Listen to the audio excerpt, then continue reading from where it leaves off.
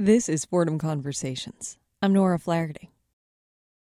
In the last few years, the Catholic Church has received a fair amount of publicity for its conservative stances on issues like abortion, birth control, and gay marriage. These stances, along with the election of the relentlessly traditional Pope Benedict XVI to the papacy in 2005, have left many progressive Catholics feeling somewhat abandoned. But from the 1960s through much of the 80s, the Church seemed like it was taking a little bit of a different route. Jesus, I only want to know. Tell me, don't you get me wrong. I only want to know. While in the United States and Europe, self-proclaimed Jesus freaks were exploring Jesus' hippie nature, all over Latin America, desperately poor Catholics were exploring a version of their faith that emphasized a decent life, not just a promise of heaven after they died. This stream of Catholic thought was called liberation theology. To some, it was literally a godsend. But to elites in countries like Nicaragua and El Salvador, who were used to having the Catholic Church support, not question, their position, liberation theology was a major, and likely a communist, threat. This was true to such a degree in El Salvador that in the 1970s and 1980s, several priests, nuns, and Catholic lay workers were assassinated by death squads who were later found to be linked to the Salvadoran state. Years later, it's still astonishing to think of this, and the fact that liberation theology is not as well known as it once was makes the reasons for these killings even more murky. But Michael Lee says that liberation theology still has something to say to us today. Lee is an assistant professor of theology at Fordham, and he is a longtime student of liberation theology. He joins me today on the show to talk about a stream of Catholic thought that, in today's climate, we might have forgotten exists. Michael Lee, welcome. Thank you. Now, tell me, just to start with in this conversation, what is liberation theology exactly? The basic idea of liberation theology is that the truth of Christianity, the truth of the gospel, must include some aspect of human liberation. The New Testament says, what good is it for me to wish my neighbor well and then ignore the fact that they're starving or cold?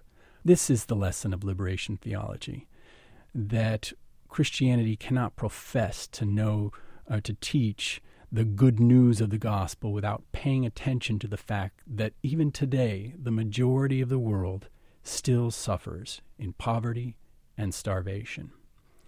Liberation theology says that's a problem, and we need to have a theologos, which in Greek means a word about God. It's the way you talk about God.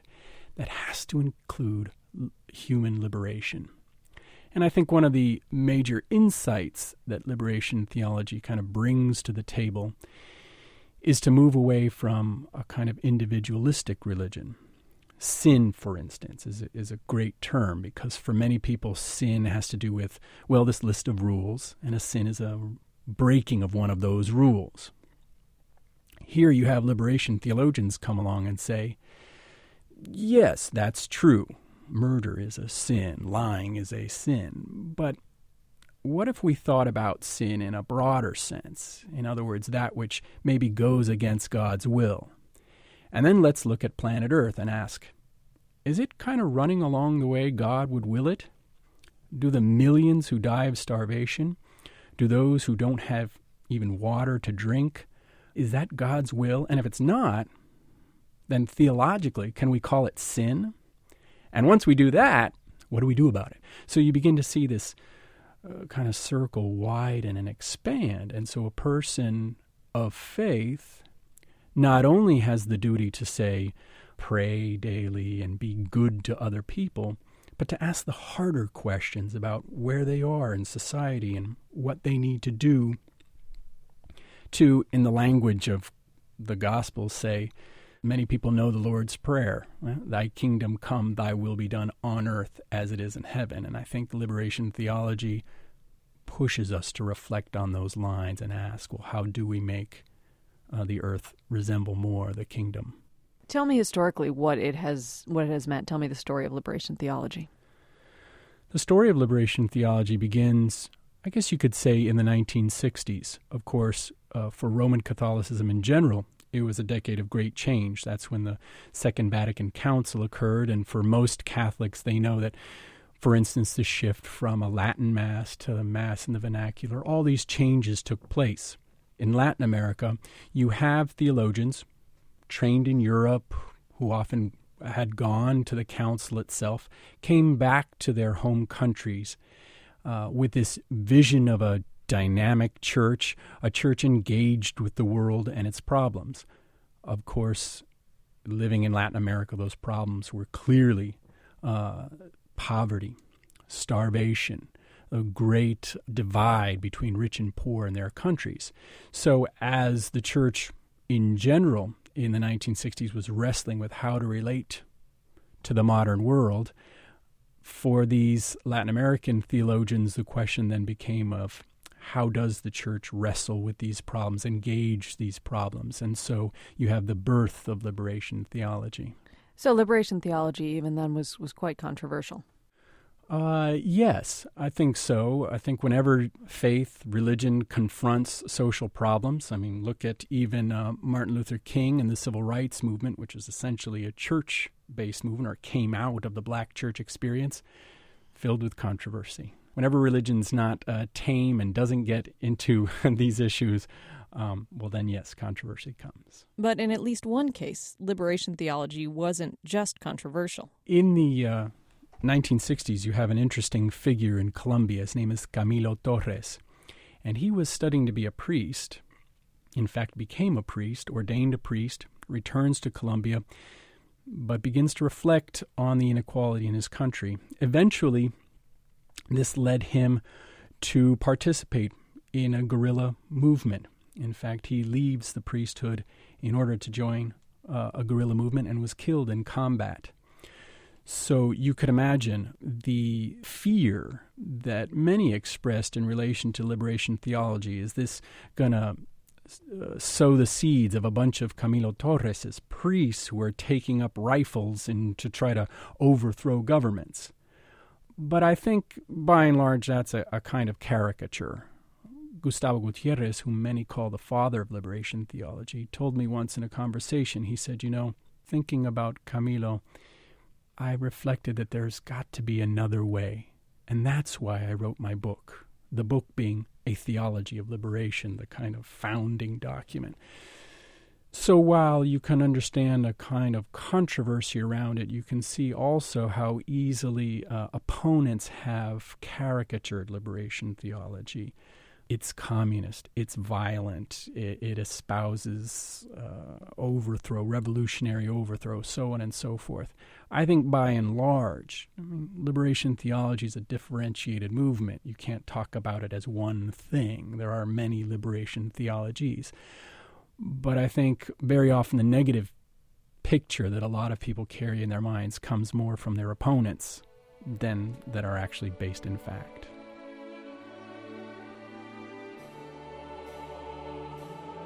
You are listening to Fordham Conversations on WFUV 90.7 and WFUV.org.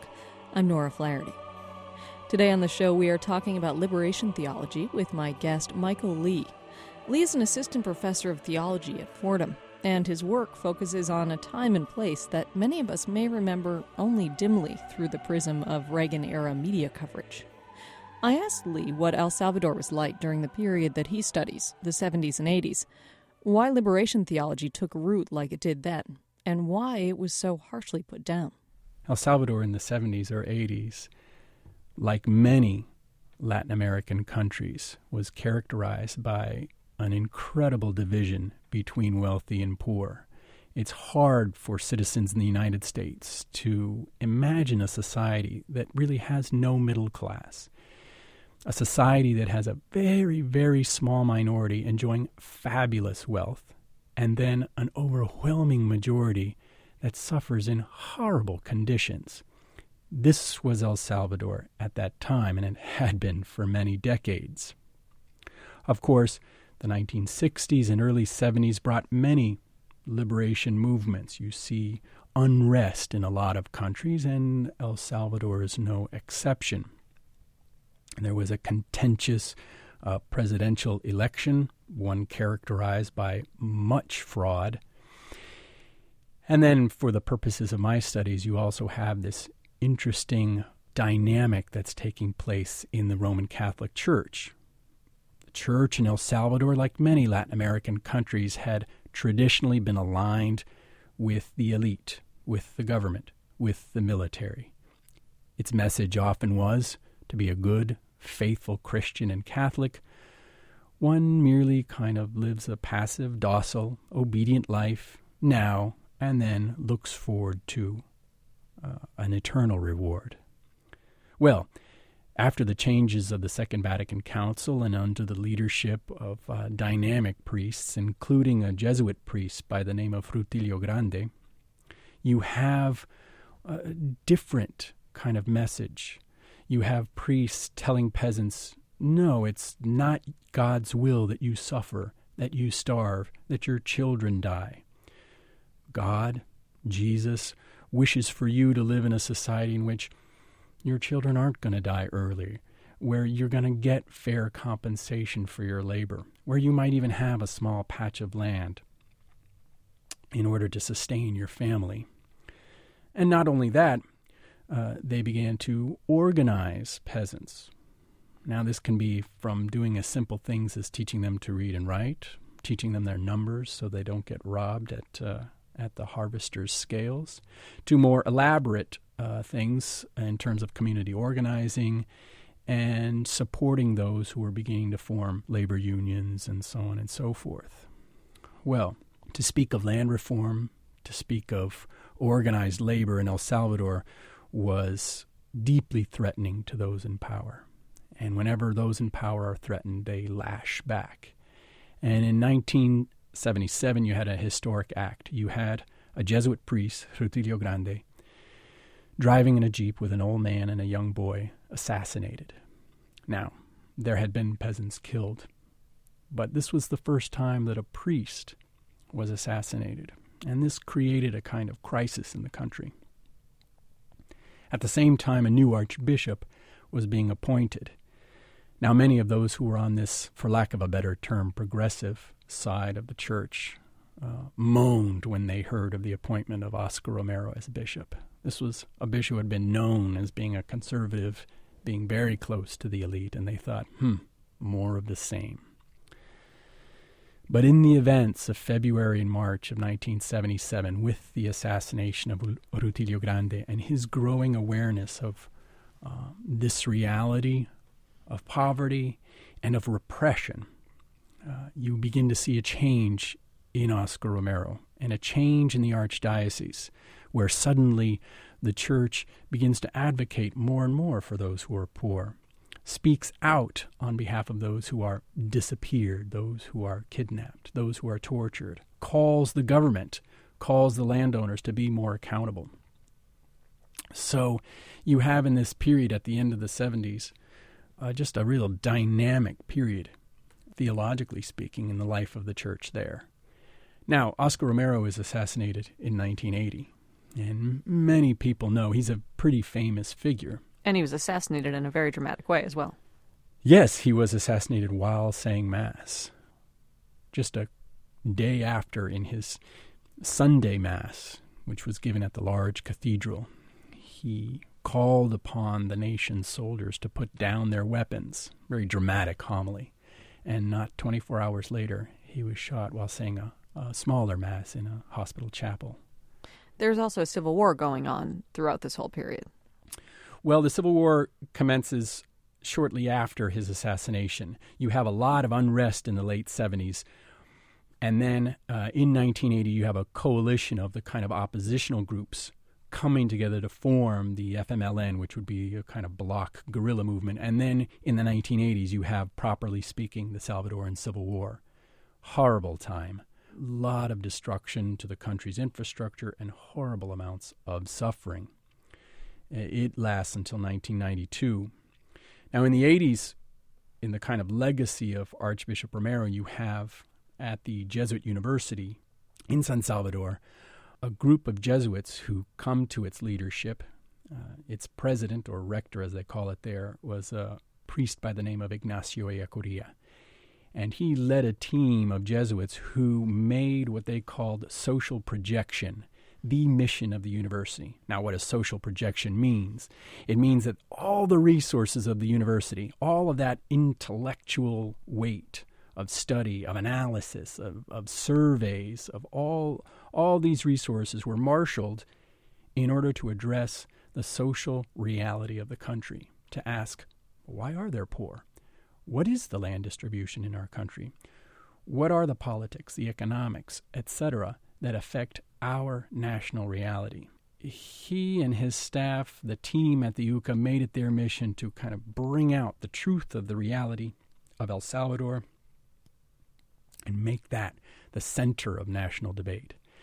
And as the war raged on, they also made it their role to try to be the mediating force, to try to bring together both the military and the guerrillas and try to get a negotiated settlement to what was an awful civil war. Really courageous figures. In 1989, in November of 1989, a group of these Jesuits, their housekeeper and her daughter, who had just out of safety asked to spend a night at the Jesuit residence, that night they were pulled from their beds and assassinated by one of the elite battalions of the Salvadoran military. It was an awful scene. In fact, Ignacio Ellacuría himself was shot in the head, his brains intentionally and symbolically blown out to show why it was that these Jesuits were being killed. Ironically, that event many credit with an end to the Civil War. That event was so shocking, such a dramatic portrayal of the many assassinations, kidnappings, and tortures that had been going on in the country.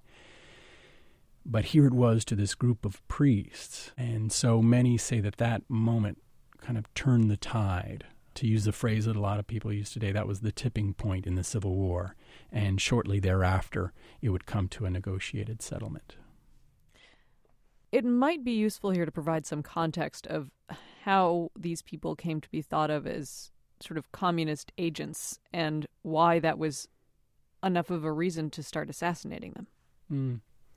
For the elite in El Salvador, any questioning of where they got their wealth, how they maintained their wealth, how this unequal distribution in society was maintained, that was seen as a threat.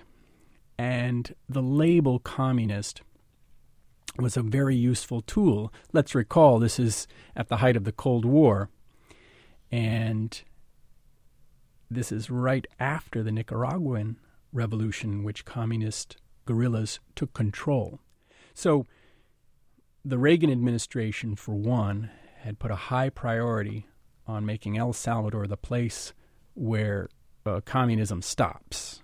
They were not going to, quote, lose El Salvador. So you have a high priority both within El Salvador and with its greatest ally during the Civil War, the United States, to make sure that anyone who questioned the government was labeled communist and was squashed. The men in control in El Salvador, particularly the figure of Roberto d'Aubuisson, is a frightening figure. He was labeled, in fact, by Robert White, the former U.S. ambassador, as a madman.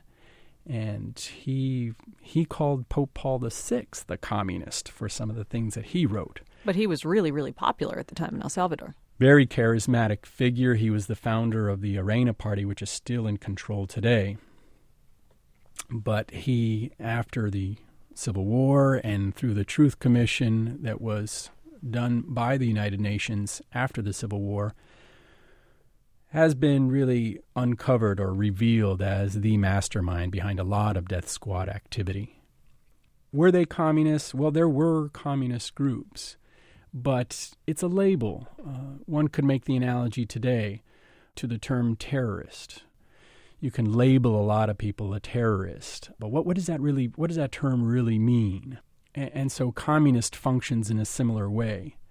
I know a woman who was a pastoral worker, and her team decided that they were going to teach peasants in their parish, in their area, how to count. The problem was many of them were participating in the coffee harvests, and so they would harvest coffee all day and lug these huge sacks to the scales. They would be weighed, and they would be paid by how much they weighed. But many of these peasants didn't even know how to count, so the numbers would be distorted. They could come in with a 90-pound bag, be told that it's 40 pounds, and then would be paid even less than the going rate. So this pastoral team did something as simple as simply teach them how to count. Well, this was seen as communist. Shortly thereafter, this woman was kidnapped and was tortured for several days. She endured all of this because she taught peasants how to count. Is that communism? I think not. This is Fordham Conversations on WFUV 90.7 and WFUV.org. I'm Nora Flaherty. This morning at 7:30, it's Cityscape. On this week's show, you might be finding today's Fordham Conversations a tad intense, but this week's Cityscape is all about relaxing in the city. Places of refuge in New York this week on Cityscape. My guest today on Fordham Conversations is Mike Lee. He's an assistant professor of theology at Fordham, and he joined me for a conversation about liberation theology. During that conversation, we spoke about Archbishop Romero. He's one of the most famous figures to come out of liberation theology, and he's in the process of being canonized in the Catholic Church. But Lee has done a great deal of work about a lesser-known figure, Ignacio Ellacuría. He's the priest whose death Lee referred to earlier in our conversation as the tipping point in the Salvadoran Civil War. I asked him what Ellacuría might have to say to us today and why he's worth remembering nearly 20 years after his death. Well, I think for many reasons.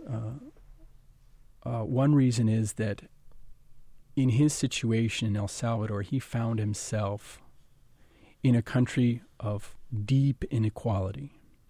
He found himself in a country whose media was controlled so much by the elites and by the government that truth did not seem to find its way out. It was covered over. It was distorted. And so he, in his own role, he from his place said, I want to fight this. And so as a university person, he said, I want to dedicate my studies and the resources of this university to uncovering that, to really getting to what our reality is and how we can respond to it in a just manner. He's interesting to theological people, especially because then he brings the weight of the Christian tradition and Christian thought to bear on that in a very critical, cautious way, not one that's overbearing like what many people associate, say, with the religious right here. But if you look at some of the problems in our society, and now I'm talking about the United States, Ellacuría is wrestling with many of those. And he's wrestling with them from a position of relative privilege. I mean, he was an intellectual. He was a university president. It wasn't like he was a campesino or in the countryside. So that for many in the United States who live in the most powerful country on earth and has resources, I think he provides a really interesting model. It would seem these days Christianity is sometimes co-opted by an American upward mobility idea that it would profit to hear someone like Ellacuría talk about how, for instance, a university puts itself at the service of the poor majority. I think there's a lot of people who have a deep amount of compassion for the problems in our society, from poverty to racism. Look at the deep concern over environmental issues, and yet they don't know what to do. And particularly, they're often told that their faith or faith itself has nothing to do with those things. I think Ellacuría shows a very creative and profound way to bring those concerns together along with a powerful faith that has a lot to speak to our situation. How engaged is the church today with liberation theology, and why is that? Key to answering that question is to always remember that the church is the people of God. So we can talk about the institutional church, we can talk about church figures in Rome. So that church is kind of a loaded term. Combine this with the, well, I guess you could say academic attitude. Certainly in academic circles, liberation theology has waned. But that's to be expected in an industry in which what's new and always finds favor and then on to the next thing. As far as the church itself, though, you'll find many, many communities of faith who are deeply affected by liberation theology. Liberation theology formed or is characterized very often by what were known as base communities, that is, communities of poor people themselves, from the base. And if you look at the spread of liberation theology, it is now not just a Latin American phenomenon, but you can speak about liberation theology in Africa, in Asia, indeed as a worldwide phenomenon. And in each one of these different contexts, it takes on really profound and interesting ways. A colleague of mine is doing what he calls Dalit theology, and Dalits are the untouchables in the Indian caste system. So here you have in Southeastern Asia, in Sri Lanka and in India, a liberation theology, but in a totally different context, and very often in an interreligious context, so that Hindus are thinking through liberation theology, not just Christians. So I'd say its effect is profound. Moreover, much of the language of liberation theology has been absorbed, incorporated into the general language of church teaching, so that, for instance, you'll have a John Paul II or the United States bishops using terminology like the preferential option for the poor. So in that respect, some people say, well, where are the liberation theologians? Well, in many respects, it's been absorbed into the wider church. Now, that's not to be naive to the real resistance that has also taken place. For as much as, for instance, John Paul II had a social vision that was not unlike that of many liberation theologians, when thinking about the church itself, the church's hierarchy, its power structures, there were often many more conflicts. And so very often, many of the bishops who were appointed by John Paul II have come out as opposed to liberation theology. And I think that's a sad thing. Very often what will happen, say, in some Latin American communities that I know, is that these base communities that were such a powerful force are now alienated from parishes. A pastor or a bishop will say, no, not here, and will force them, marginalize these communities. Now, the communities stay intact, but they just don't have that contact with the institutional Catholic Church, which I think impoverishes the Catholic Church. And then as time goes on, you have a rewriting of history that goes on, and again, you have these caricatures of liberation theology. Oh, it's Marxist, period, that make their way as truisms. It's unbelievable to me, just even recent discussions about liberation theology and looking at a few blogs online, how people just took it as a matter of fact that liberation theologians were all Marxists. Well, that's simply not true. But if enough voices and enough powerful voices say it over and over again, it becomes a truism. So that's why I think it's important to keep studying liberation theology and to keep investigating it. Well, Michael Lee, thanks so much. Thank you.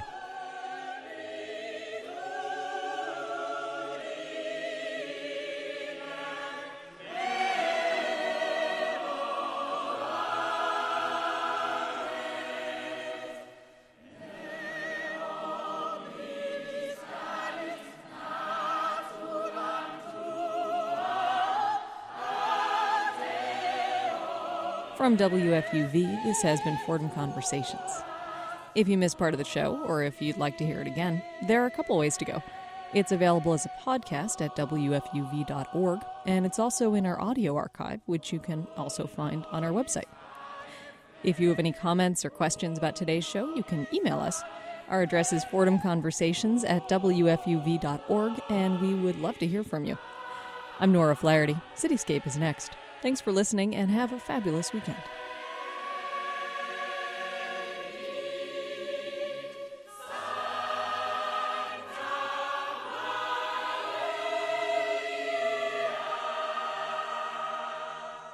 This is WFUV 90.7 and WFUV.org.